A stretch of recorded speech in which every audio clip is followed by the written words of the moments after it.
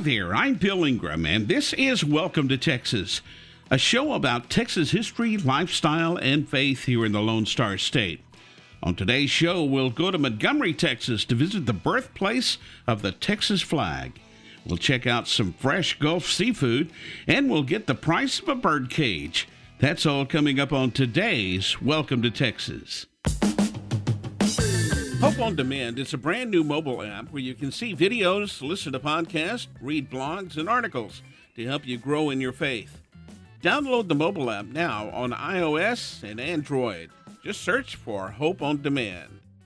One Sunday morning, a pastor came to the church carrying a rusty, bent-up old bird cage and set it on the pulpit. Several folks kind of raised eyebrows at that, but wondered what it was all about there. And the pastor began to speak. He said, I was walking down through town yesterday, and I saw a young boy coming toward me swinging this bird cage. In the bottom of the cage were 3 little wild birds, shivering because it was cold. I stopped the boy and asked him, what do you got there, son?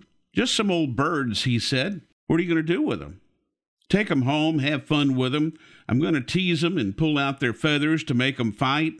I'm going to have a real good time. But you'll get tired of those birds sooner or later. What are you going to do then? Oh, I got some cats. They like birds. I'll just take them to the cats. Pastor was silent for a moment, and he asked the boy, he said, how much do you want for those birds, son? And the boy said, huh? Why do you want those birds, mister? They're just plain old field birds. They don't sing. They ain't even pretty. The pastor said, how much?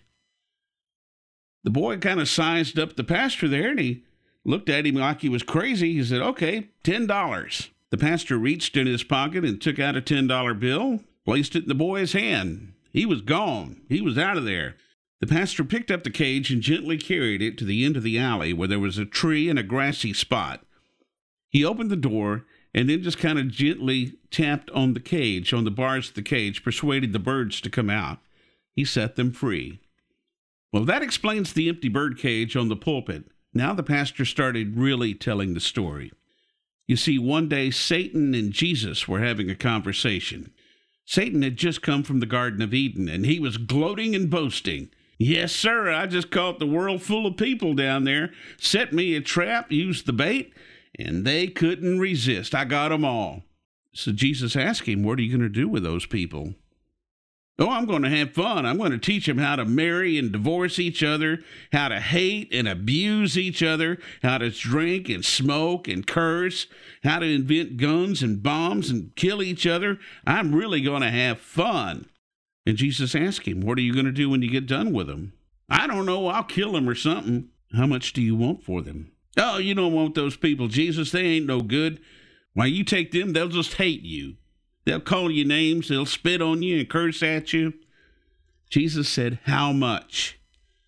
Satan looked at Jesus and sneered. All your tears and all your blood. And Jesus said, okay. And he paid the price. Pastor was done. He picked up the bird cage and opened the door and walked out. You see, Jesus didn't negotiate with Satan.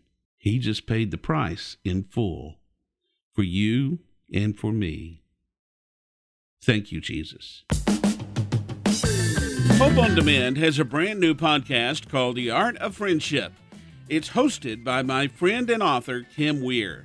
It's all about creating and keeping relationships that matter. Look for it now wherever you listen to podcasts. Just search for The Art of Friendship.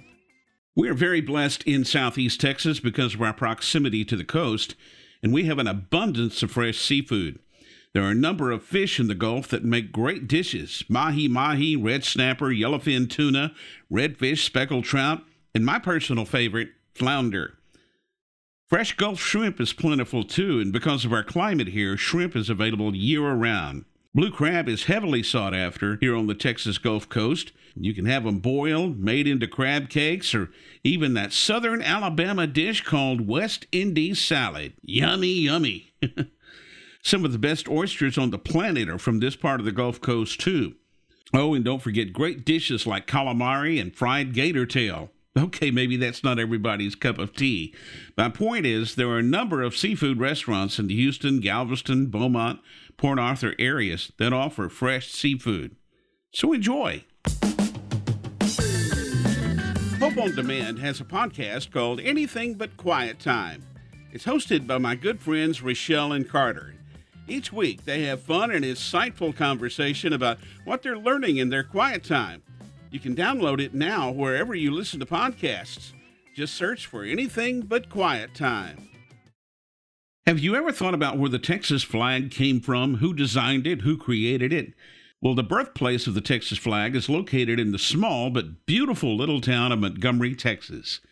Montgomery is located in the northwest corner of Montgomery County, just northwest of Houston, and that's where Dr. Charles B. Stewart was from. You see, Dr. Stewart was appointed by President Sam Houston as the first Secretary of State for the Republic of Texas. By the time the second president of the Republic of Texas, Mary-Bo B. Lamar, took office in 1839, the Republic had several flags depending on where you lived. So President Lamar asked Dr. Stewart to draft an official flag that could be adopted by the whole Republic. Dr. Stewart studied flags from all over the world because he wanted the Texas flag to be recognized everywhere. Once he completed the Lone Star flag design, he went to see President Lamar for approval.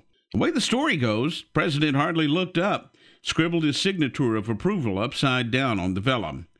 The original hangs in the Austin Library, but you can see a copy of it at the National Hart Davis Museum in downtown Montgomery.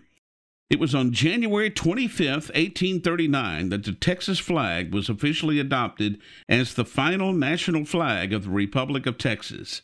When Texas became the 28th state in the United States in 1845, officials decided, why mess up perfection?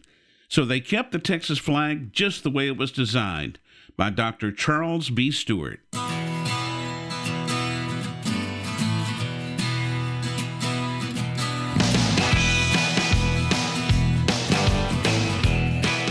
Well, it's time for me to head out of here on the horse I rode in on. I'm Bill Ingram, and this has been Welcome to Texas, a show about Texas history, lifestyle, and faith here in the Lone Star State. I hope you enjoyed today's show, and I hope you'll join me again for Welcome to Texas.